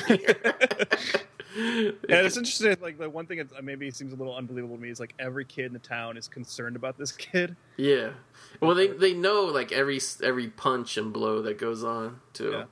But they've never done anything or said anything to anyone. They're just waiting for Billie Jean to come and be the hero. Your sound got a little bit quiet there on the last whatever. It just seems strange that, you know. There you go. None of these kids could have ever done anything about this if the whole town knows, you know. But yeah, I mean, like and this is a great scene too, because it's not like, you know, for people who haven't seen this movie, it's not like, that's what's interesting about the Billie Jean character. It's not like she's drunk on power of her notoriety and fame. But this is kind of like the moment where she realizes, like, the power she does have. You know, this army. It's almost like a Rocky montage of the army of kids that would run. And it's also not like she comes in and suddenly like kung fu fights this father or anything. You know, either. Like, she's very scared. You know, it's not like she's suddenly so full of herself that she thinks she's unstoppable. Yeah, she just knows what's right, and she knows what's happening is wrong. And she's scared as hell when she walks in the door. I think that's why it's a great scene. And, you know, she sees when the greaseball father sees that there's like 100 kids outside. And even Keith Gordon's like out looking out the window. Shouldn't he be in there to help her? I mean, he's like the love interest, whatnot. But yeah, and obviously all of a sudden this guy goes from like a mean bastard to being real nice. Oh, I got some cold soda out the back. Would you like some? Because, you know, it's like fucking scary that there's like 100 kids outside your house watching you now. This is the part that gets goofy when they walk out, though, and she says he's going to be staying with his grandma, and everyone just starts cheering. Yeah, and it's like, well, wait, like, who's taking him to his grandma's place? Like, what's happening now? Like, yeah, like, did they call the grandma and, like, get it set up, or, like, what happened? You know what I mean?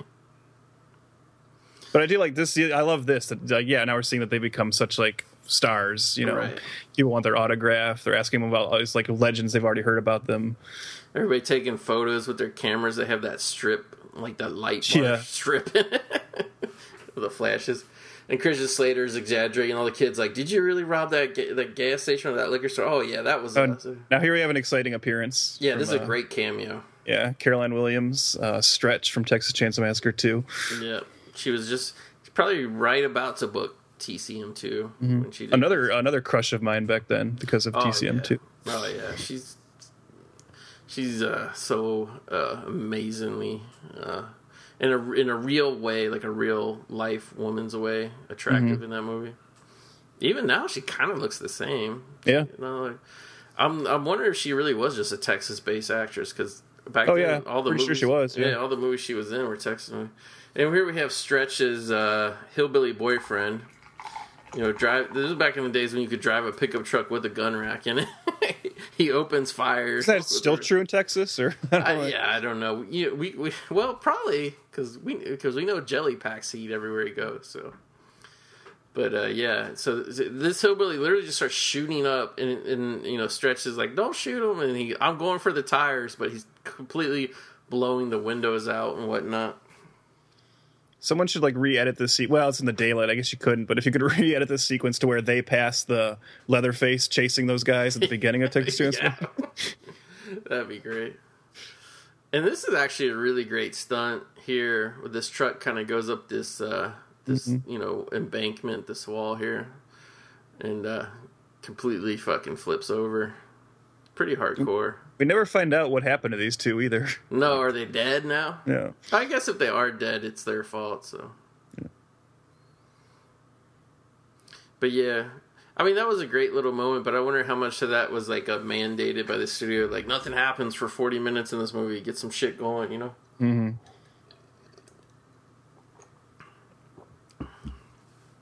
And here we come, going back to this being a youth-based movie. You know, there's blood all over the seat. Yarly Smith got shot. But she magically got her period when she heard the sound of gunfire. Yarly Smith's menstrual period cycle started the second she got shot at. But she's like proud of it too. She loves it. She's becoming a woman now that she can. It seems like that's like the birth of like such a sociopath, you know? Yeah. It's like, oh, my first period was in a gun battle. I love violence now. Yeah. No, like I feel like this part is like when they're starting to realize kind of like how fucked they are. Like they can't go in their car anymore. The tire's completely fucked from being shot up or whatever. And apparently, because she bled all over, they just give Yarly Smith a bath in this like harbor. That was really weird. It's like she's been baptized now, though. You know, she's become a woman. And it just because you bleed for the first time in your first period, like, she is transformed. Like, look at her in this scene. She's like completely different energy coming from her character just because she got station wagon back seat all bloody. Real rite of passage. One thing I gotta kind of call out, though, is I feel like at some point in the story, though, and you know, and obviously it's there because it pays off later, but I think Billie Jean would have fucking taken that toy gun from Christian Slater and threw it in the river there. I don't think. And she puts up with like a lot of bullshit from him. Yeah. I mean, it gets her brother and she loves him, but he escalates a lot of things a little more than he needs to. Yeah, he's the biggest knucklehead of the group by far. This is kind of like the part where, you know, obviously the attraction was there first, but now Keith Gordon's really working his magic. I love how he leans over to kiss her and he's about a foot shorter than her. Well, and she's dressed like a man, you know. Yeah. There's a lot of interesting stuff going on here. Yeah, I'm surprised we haven't, like, Top Gun and all that. I'm surprised we haven't in Nightmare on Elm Street Part 2, Freddy Freddy Revenge. I'm sure we're surprised we haven't been told over and over on the internet for the last 10 years that this movie's an allegory for being gay. I was just thinking, like, a thing that would probably happen in, like, a more modern version. She would have the Yardley Smith character or the other friend turn out to be, like, have a crush on Billie Jean, right? And that's why they're willing to follow her anywhere. I could definitely see that happen. And then at some point, the love triangle comes into play, and she has to let the girl down easy and say, you know, I'm with this dork. And here we go. The two sisters here, Yardley Smith and her sister. Well, I can't remember. Are they sisters or not? No, I think they're just friends. Yeah, they're just friends. But the older girl, this was her parents' car. Like, her parents, like, I don't think they owned it, but I think they were, like, the managers of the trailer park, because the station wagon has the trailer park logo painted on the side. This is a great moment that really plays in this idea of the legend of Billie Jean when he asks, where is she? And her friend replies, everywhere. Everywhere. Which I'm kind of surprised that because, like, later on we see that the youth culture is all about Billie Jean and everybody's chopping their hair off, but we really haven't seen that to this point in the movie, you know? Right. That line would have made a lot more sense a little bit later on. Yeah, or if we'd had, like, a montage, like, showing what you just said, like, already. Yeah, everybody just... Wouldn't it be great, just a 4-minute sequence scored to Pat Benatar? Just everybody chopping their fucking hair off. Fair is fair, and fucking my hair's gone now. Here we get the country club heist now. The crimes are getting more and more ridiculous as they go on. And, like, really, what was this argument about? Keith Gordon and her, like, they're arguing about whether it's right to steal a car. And you know, before they even get done fighting about it, all of a sudden, Christian Slater, here he comes with a big car, big boat of a car, pretending to be the valet, whatever. He just stole. She's so upset about stealing a car. She broke into his house earlier. I know. And here, because they're arguing too long, they have to leave the car behind. And I was wondering, like, what's the point of this sequence? But I guess this is where they get split up. Yeah, they split up, yeah. Yeah, Gordon and Binks. We haven't even touched on that. Christian Slater's name in this movie is Binks. Yeah. Wasn't there, like, a video game in the late 90s, Binks the Time Band or something? It was like a little cat that traveled through time or some bullshit. I don't know. Sounds vaguely familiar. Yeah. Look at this, Binks and Billy. Binks and Billy. You think about it. Yeah, and of course Billie Jean, you know, kind of her go-to move is to run away and then get rescued by her legion of fans. You know what I mean? Mm-hmm. This security or whatever at this country club, yeah, they're pretty dodo here. That's like, man, they're just like the country club security, and they chased her like a mile out of the country. They did more than the cops did. Yeah, she's running through the streets, and, you know. But this is the first one because this girl is like a proto Billie Jean. Yeah, Billie Jean clone. Yeah. And they're all, you know, besides the blonde choppy hair, they all got the long dangling earring.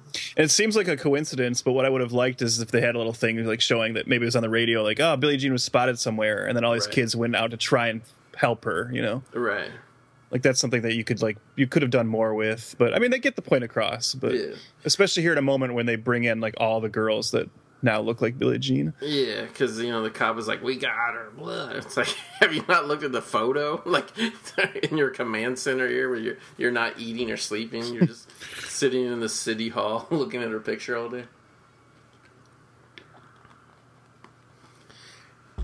And, like, all these girls are kind of being rounded up by the cops. They're all proud to, like, kind of come in here and be like, yeah, we're tough. We got the Billie Jean haircut. But I think this scene's really more about Yardley Smith seeing the, even more so, seeing the effect Billie Jean has had on everybody. And then to contrast it with what happens here, you know. Yeah. Because her religious mother finally gets her, slaps the shit out of her. And then, of course, she rebels. She's going to chop her hair off, too. And, like, the way her mom reacts, it's like chopping her hair off. It's like, so they might as well just be gouging her own eyes out. But I gotta say, like, these little, like, extra parts of, like, these girls to help Billie Jean and stuff, like, I'll give him credit. Like, there's some real looking kids in here. It's not. Yeah, it's not. It's this whole sequence. It does like become like an underground railroad of Billie Jean supporters. It's like Harriet Tubman version 2 or whatever. It's all about Billie Jean. It's really still like if you think about it, like the whole thing is, she just got, as far as those kids know, she got ripped off by a guy who wouldn't give her $600, right? And that made her into like an icon of all this youth. But I mean, maybe all these girls got sexually harassed by that guy. I would buy it. Well, I've been waiting. By the way, this is like the 10-minute montage of Billie Jean traveling the world with all her supporters, but she's really still in the same city. I just want to point that out. It's just like it feels like she has to constantly move like a shark. Yeah, and what the movie does, it constantly like fakes you out with like having make it look like Billie Jean's going to get busted. Like here, the guy was hiding. And like everybody who helps Billie Jean, they know when the cops are about to come, so they hide their cars, they pull off the road, they do something. Oh, here we go. Billie Jean's getting busted because they set up a roadblock, and the guy driving the motorcycle that she was on the back of, here he comes. He's going to get busted. But no, it's a fake out. The guy, Billie Jean is gone. And like I think this is funny that they pull out the guy on the motorcycle. He has a USA Today stuffed in his back pocket, and the cops are like, They pull it out, unfold it. It's a picture of Billie Jean. Well, they found her all right. Found her in USA Today. It's just a goofy moment. But no, what I was about to say was, where does this rank this movie? And kind of, really not even this movie, but this era, because it's such a hot topic. I'd say probably the last 4 or 5 years. This, Hollywood ain't putting no strong female characters in any movies whatsoever. I never grew up feeling like Hollywood was super sexist, because like I feel like in the 80s we had tons and tons of strong female characters. Do you think it's possible that the industry or society or however you want to phrase it, like they went backwards from 85 to 2015, you know what I mean? Oh, I definitely think they did. I think the 90s took a big step back for whatever reason. Like, we definitely had less female-led films then, and it kind of it was still going through, like, the 2000s. But I kind of wonder where that came from, because, I mean, you and I, we were kids when this movie came out in this era, and, like, I mean, I could name a ton of movies, this, Aliens, like, there's so many movies where, like, the female is, like, in the lead, you know what I mean? Like, Night of the Comet. Like, I mean, there's so many things where, like, women are, like, not taking that weakling back seat, you know what I mean? Like, I just wonder where, and usually the way things happen is, like, you introduce one generation of people with something, they grow up, now they're the movie makers, like who fucking... grew up watching The Legend of Billie Jean, then got to Hollywood and was like, treat women like shit. You know what I mean? Like, it's weird. Like, I don't know how it happened. Here we have the return to the golf course, and Billie Jean goes there and reunites with Christian Slater. She knew he would go hide there.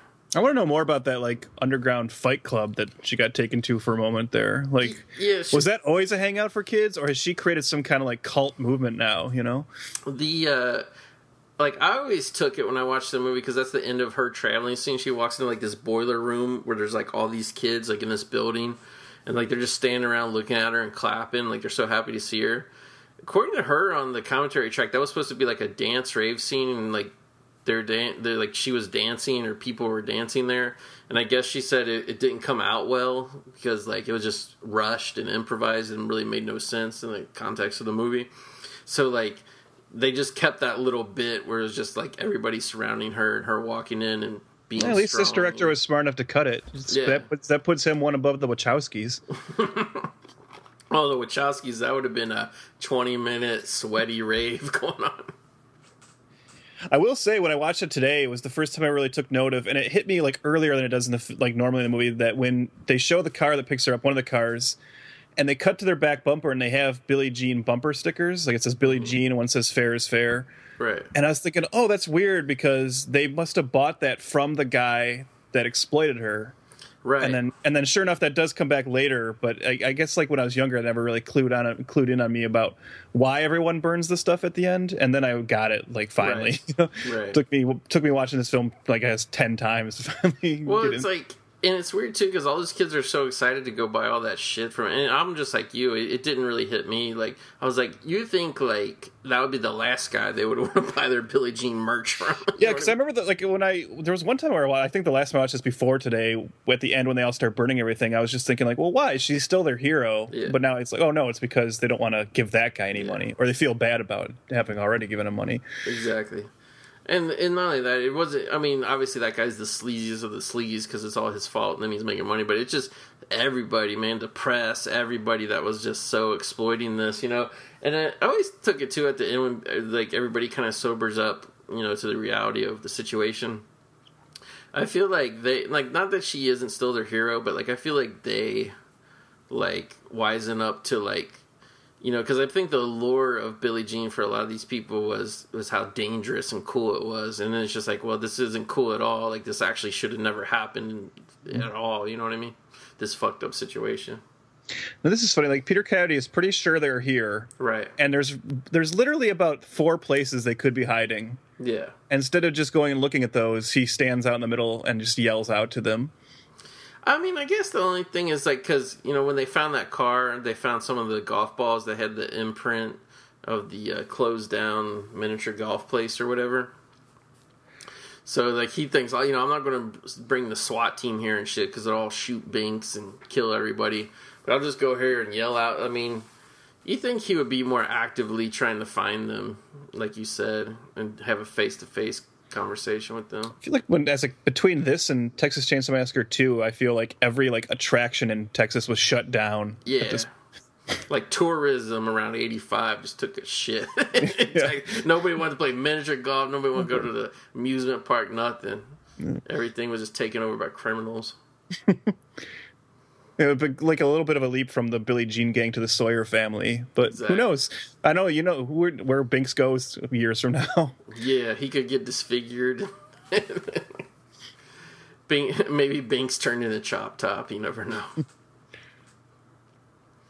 Once again, Coyote trying to talk him in off the ledge, and I think also too like they spend so much time kind of setting up how hard Coyote is working, like not to catch them just because he's the cop, but actually try to help them. Mm-hmm. And I feel like you watch this now, you kind of realize how dumb they are too for just not, you know what I mean? Like I understand fair is fair, and we're supposed to be all hyped up about that, but like you know, and it pays off more here where Binks finally gets his comeuppance. But I just saw a Night Ranger T-shirt and a Where's the Beef hat. Wow, that's awesome! I had a Where's the Beef beach towel. Had a picture, like a cartoon of like the old lady's face on it. There's like hundreds of police officers piling it. It's like the sequence in the Blues Brothers. They all getting down there. Good Lord, I hope like no real crime happens in Texas this day. Oh, every cop is there to catch Billie Jean. Imagine if there's like a bank robbery, hostages shot, bloodbath. They're like, oh, we're at this Billie Jean thing. Because, I mean, at this point, like we said, like, the crimes haven't really been that bad, really, that they've done, you know. But it does, like, I guess the film is trying to make the point, though, of, like, it's, like, more of a statement now, right? Yeah. Like, the cops are the establishment, and they need to, like... And that's something you could have been handled a little more, right? Like, we need to stop her because the kids are getting too out of control. Right. It's just riling everybody up and undermining our authority. Not Peter Coyote, but the rest of the cops, they want Billie Jean to respect their authority. You're telling me nobody anywhere out there in the world has a Billie Jean Frisbee that they can sell me? Come on. We'll pay you for it. Yeah. Give us some Billie Jean merch, please, somebody. I'm surprised one of these little... Well, I guess this movie hasn't had a real huge resurgence or whatever, but, like, I'm surprised somebody hasn't made, like, a Billie Jean action figure, to be honest with you. Like... Because, I mean, keep in mind, there's full fucking Big Bang Theory action figure lines out there, you know what I mean? Or put out, like, a statue of that Billie Jean papier-mâché statue. Yeah, but it's, like, plaster, and you put it there. And it's got, like, a USB port in it. As long as you put a USB port in it, you could sell anything now. I love how there's, like, old bikers now. It's like spring break. And that biker's wearing a shirt of 2 armadillos fucking. That's great. 2 armadillos fucking. Can't even drive the police car. There's such a sea of rascals here to cheer on Billie Jean. I'm kind of curious why they thought, like, obviously this was all a diversion, but, you know, clearly they should have known when they set up this rendezvous that this would not end well. You know what I mean? Yeah.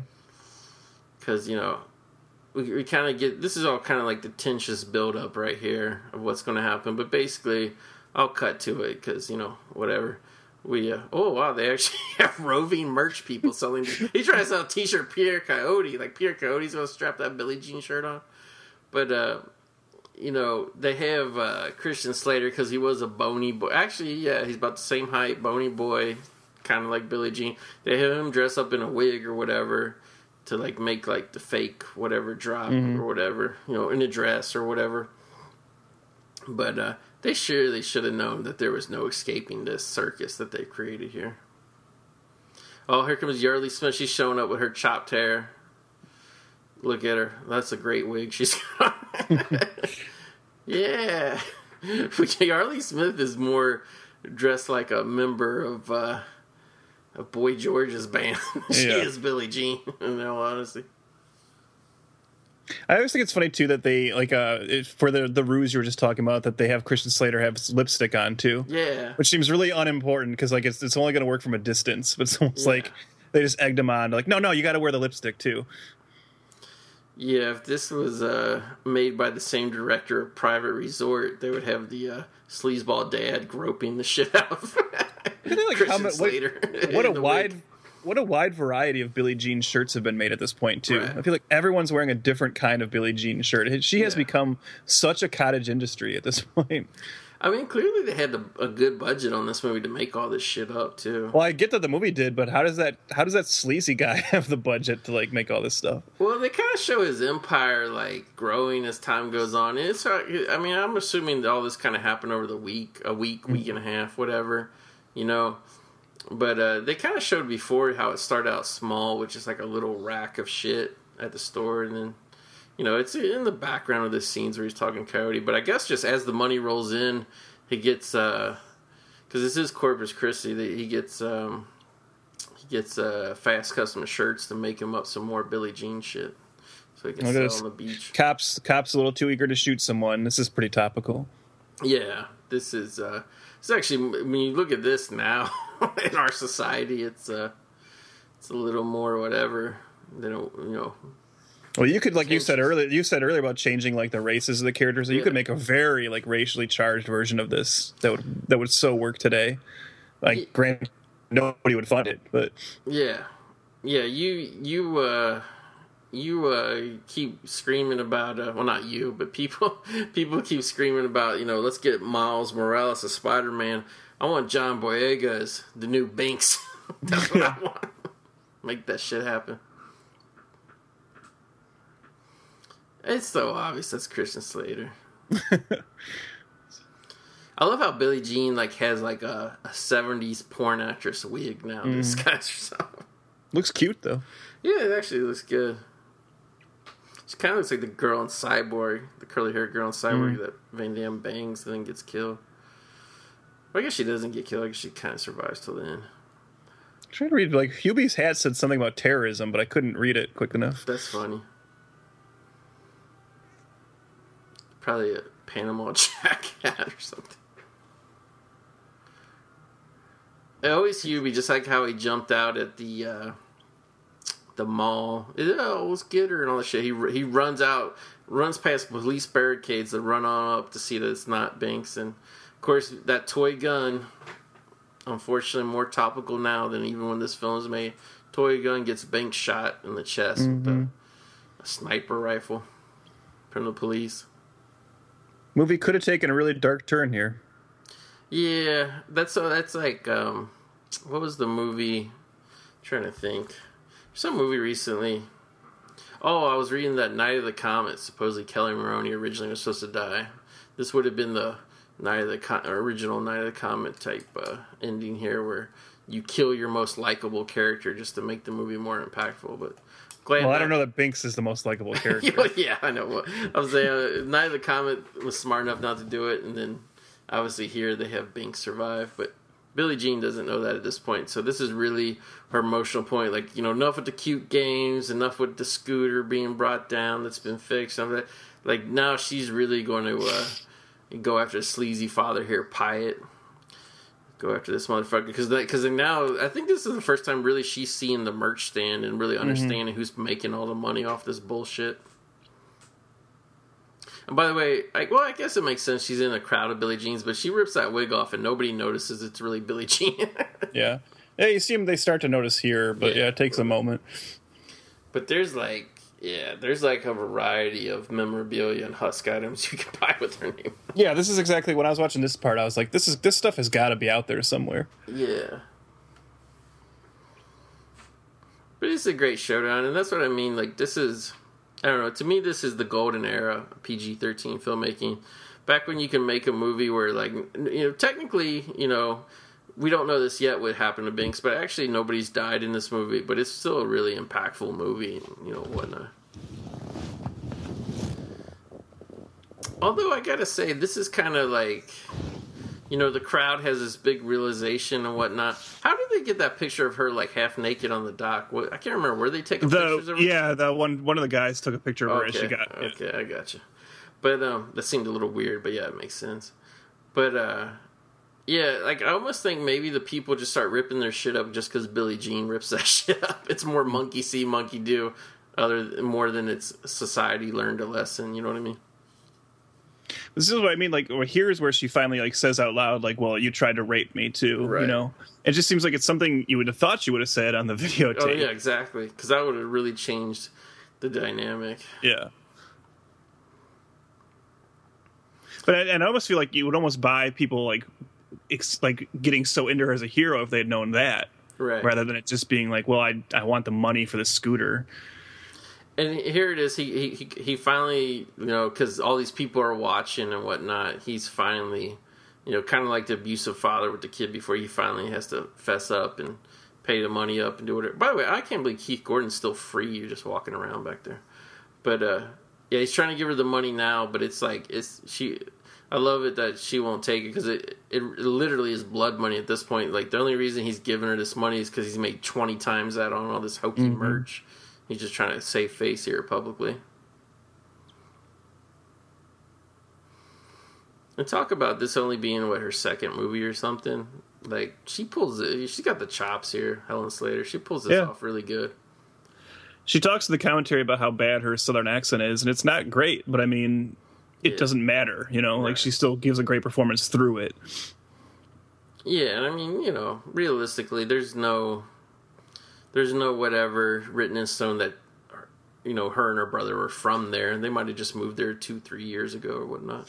Yeah, I mean, I know both this and Supergirl didn't, like, perform big box office wise, but I still am, to this day, legit surprised she didn't become a bigger star. Yeah. It's like she has all the qualities that should have been, like, should have got her further than she went. It's kind of what happened to a lot of really good actors and actresses at that time is there were so many parts for young people back then compared to now that a lot of people got cast and had good 4, 5, 6, 7 year runs.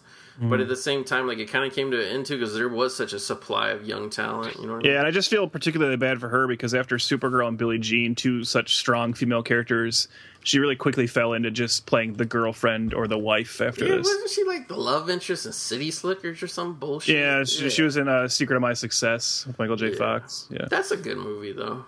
Mm-hmm. But yeah, now this is like this whole thing here. I'm sure this like where Hubie kind of turns good. It doesn't really feel earned, No. If anything, you'd think Hubie would be on the side of his dad. Yeah, like you see him here, he's like laughing about his dad, and then he walks away. And I guess we're supposed to be like, "Oh yeah, good for you, Hubie." But he still beat the shit out of Christian Slater and destroyed that scooter. This is still all his fault. He was. I mean, obviously, it's illogical, whatever, that he's a product of the father, but. Yeah, I mean, he's just as bad as the dad, Because, I mean, he was all groping and doing weird shit at the ice cream stand at the beginning of the movie, too, to Helen Slater. So, I could definitely see him being a rapist in training. So it's just the deadpan look she gives him there. It's great. Yeah. She's kind of mesmerized by watching all this shit with her image and her name on it just burn up in flames. Because it is very disgusting and tacky. It's almost like, at this point, it's almost grown into like a theme park down there, like on the beach, you know what I mean? And then obviously it's all going to come down to the paper mache statue. Yeah, so I was thinking, like, I watched the film and I was like, oh, I wonder if that's in storage somewhere. But clearly they had burned that at the end of shooting. Yeah. And obviously she's mesmerized because she was so taken aback by Joan of Arc. And this is obviously the Joan of Arc moment of the movie. Yeah, not subtle, but... No, not subtle, but it's good. I think, too, you know, again, not to keep slamming modern movies, but I think they found ways to dramatize things in movies back then, just with visuals like this. You didn't have to go to the level of somebody literally dying or the most, you know, dramatic, utmost extreme. It's nice. Keith Gordon, he picks up one of the posters, throws that shit in the fire. That kind of starts a chain reaction. Everybody throwing their merch in there. By the way, like those polyester fucking hats and shit. I bet this was a nightmare to breathe this shit in while they're filming. This is like that John Wayne Genghis Khan movie that killed everybody involved. Like all the Billie Jean extras is probably the same thing is going to happen. They shot it in like some radioactive salt flats and shit. Yeah, I remember that. Hearing about it. I'm just thinking like how many grade school kids it took, like around the clock, to make that paper mache Billie Jean statue. I kind of wish there's that little smile between her and Peter Coyote. I wish there was just like a little bit more between them at the end, like some dialogue maybe. Especially because he was like the only one that was on her side, really. Mm-hmm. Great slow mo of the statue falling down. I guess it was a full size statue. I thought it was always more of a bust when they first showed it. They kind of just showed the waist up, but it looked like he had legs and everything. Yeah. There. And this, guys, this is impressive. This really turns into a freaking inferno there. That shit burning up. I don't know how they got that under control. Now here we're setting up Billie Jean 2, The Vermont Adventures. Exactly. Ski Patrol Part 2. And yeah, what do you think of this just jumping ahead in time, like no rushing to the hospital, like they kind of just wrap it up here. Like I almost wonder if this was shot after the fact, you know what I mean?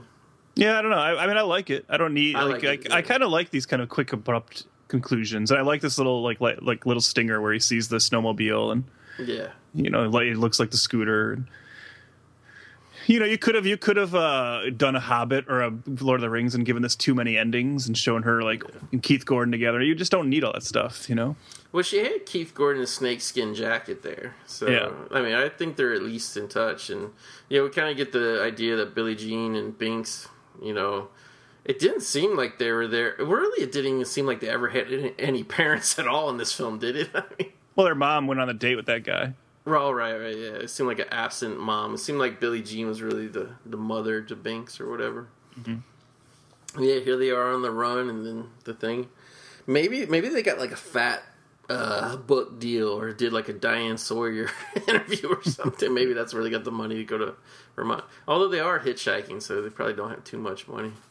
But yeah, it's a good... But you wonder, does her like legend live on to where she can travel the country, you know, and everyone's still like, oh, Billie Jean.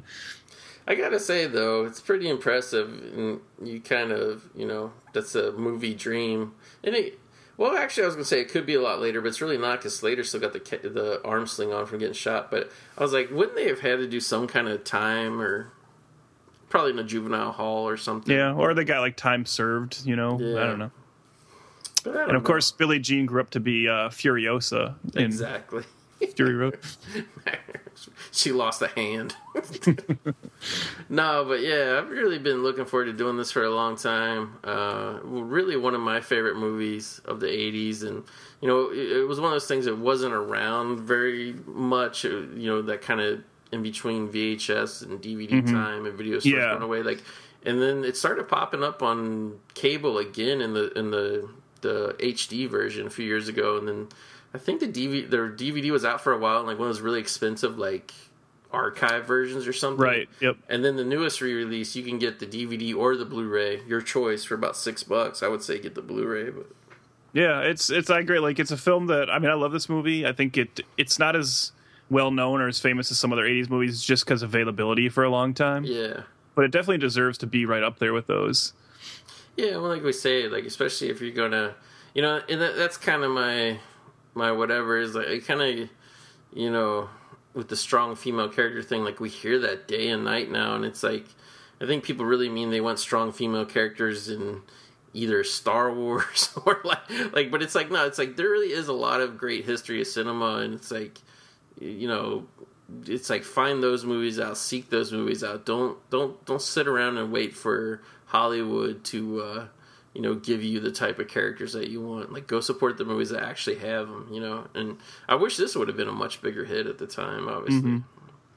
It bums me out also to read that, I guess when Pyatt Benatar plays this song at her concerts, she always introduces it by saying, "This is from the worst movie ever made." Really? And I was thinking, like, okay, you know, even if you don't like this movie, worst movie ever made, like, come on. It's funny because I'm not shitting you. I listen to one of those like robot radio stations, Jack FM. Some places it's Bob FM. I don't know, probably other names, but it's just kind of like an iPod playing of both new and old music. And I just heard the Invincible theme song. Yesterday in my car. Yeah, I think the song is a much bigger hit than the movie was. Yeah, that's what Helen Slater was saying on the commentary. I guess she was saying that the music video even had footage from the movie. But yeah. Mm-hmm. But it's still a hit movie. I mean, hit song even to this day. It still gets some airplay and shit. Yeah, I'd say it's probably. I'd say it's got to be what Pyatt Benatar's second biggest hit after "Love Is a Battlefield." You still hear that one a little bit more. Yeah, you hear "Invincible," but I do think there's something too about the name of this movie and then even like the cover, the way it looks, that I've encountered. That I think some people think it's like a rape revenge movie, right? And I mean, it's like an attempted rape revenge movie, I guess. It's kind of a sanitized rape revenge. But like I said before, like I like that it didn't go too far in that direction because then they could focus more on the themes of what they were trying to say, you know. Yeah. So that's the Legend of Billie Jean. If anybody tuned in hoping to hear us make fun of this movie and giggle at it and whatever, like, sorry, but like, yeah, we're big marks for the Legend of Billie Jean. Mm-hmm. But yeah, the legend lives on in us. Exactly. It's getting kind of sad to a couple guys in their 30s are the biggest fans. We're out there wearing, big baggy pants and scuba suits. I'm going to go out tonight, walk up down the streets in my neighborhood and scream Ferris Fair. So obviously you are the... I would classify you as the part-time gravedigger. Other than me and Corey, you've made the most appearances out of anybody on this show. But tell the people real quick before we go away here. Tell everybody else what else you got going on. Check out my other podcasts. I do If It Bleeds, We Can Kill It with my buddy Bird. Pretty infrequent show where about every... Once a month show. It's not... Once a month or so we do some kind of topic. And I know coming up we're going to do an episode all about... So Bird had never seen a James Bond film until a few months ago. And our other buddy had never seen any of the Planet of the Apes films. So they both... kind of sat through and did those, and we're going to do an episode about that, about two people watching these franchises for the first time. That's amazing, because we're not talking about 14-year-old kids here. We're talking about grown men. Yeah. And then we also are planning to do an episode where we're going to watch the film Wiener, the documentary about Anthony Weiner. Oh wow! And the Todd Solondz film Wiener Dog, and we're gonna compare the two films. Interesting. And then also check out Days of Future podcast if you're an X-Men fan. That's my X-Men specific podcast. It's all about X-Men, and I recommend it. I'm not a huge X-Men fan, but in terms of like the knowledge of it and all that, but these guys, they do a good job. They talk about the movies, they talk about the comics, they talk about everything. It's a good show. Yeah, our whole point is to be the casual X-Men podcast. Right. There's other X-Men podcasts that get deep in and do an issue by issue breakdown and talk about the themes. This is more like if you're hanging around with some buddies just talking about X-Men, and so it's a lot more conversational. And it's a very popular show too, so I want to congratulate you and your co-host on that show, Joe, on that success. So.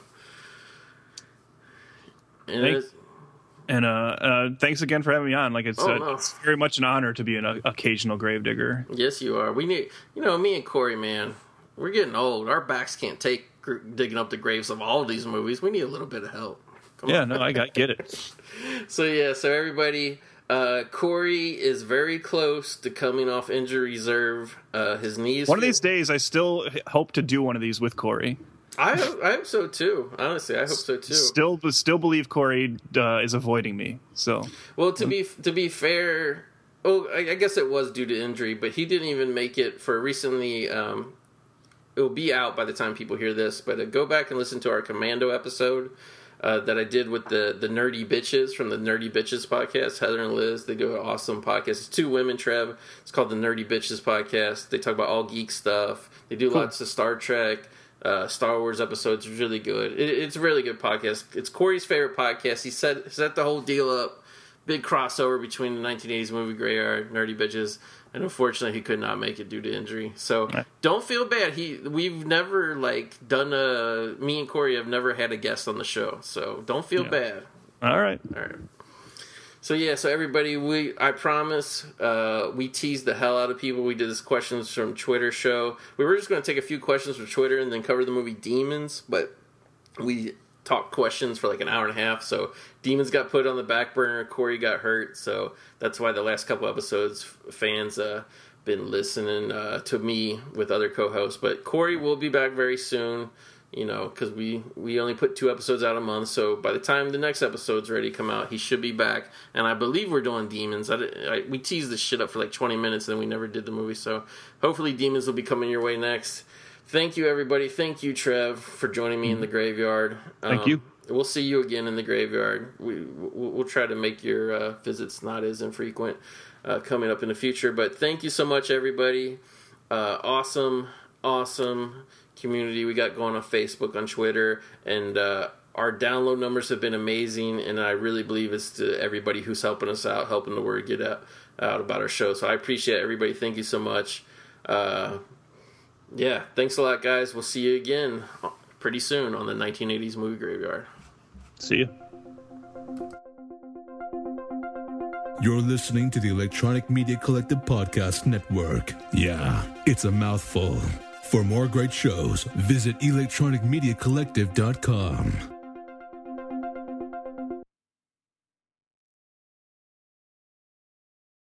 With Lucky Land Slots, you can get lucky just about anywhere. Dearly beloved, we are gathered here today to... Has anyone seen the bride and groom? Sorry, we're here. We were getting lucky in the limo and we lost track of time. No, Lucky Land Casino, with cash prizes that add up quicker than a guest registry. In that case, I pronounce you lucky. Play for free at LuckyLandSlots.com. Daily bonuses are waiting. No purchase necessary. Void where prohibited by law. 18+. Terms and conditions apply. See website for details.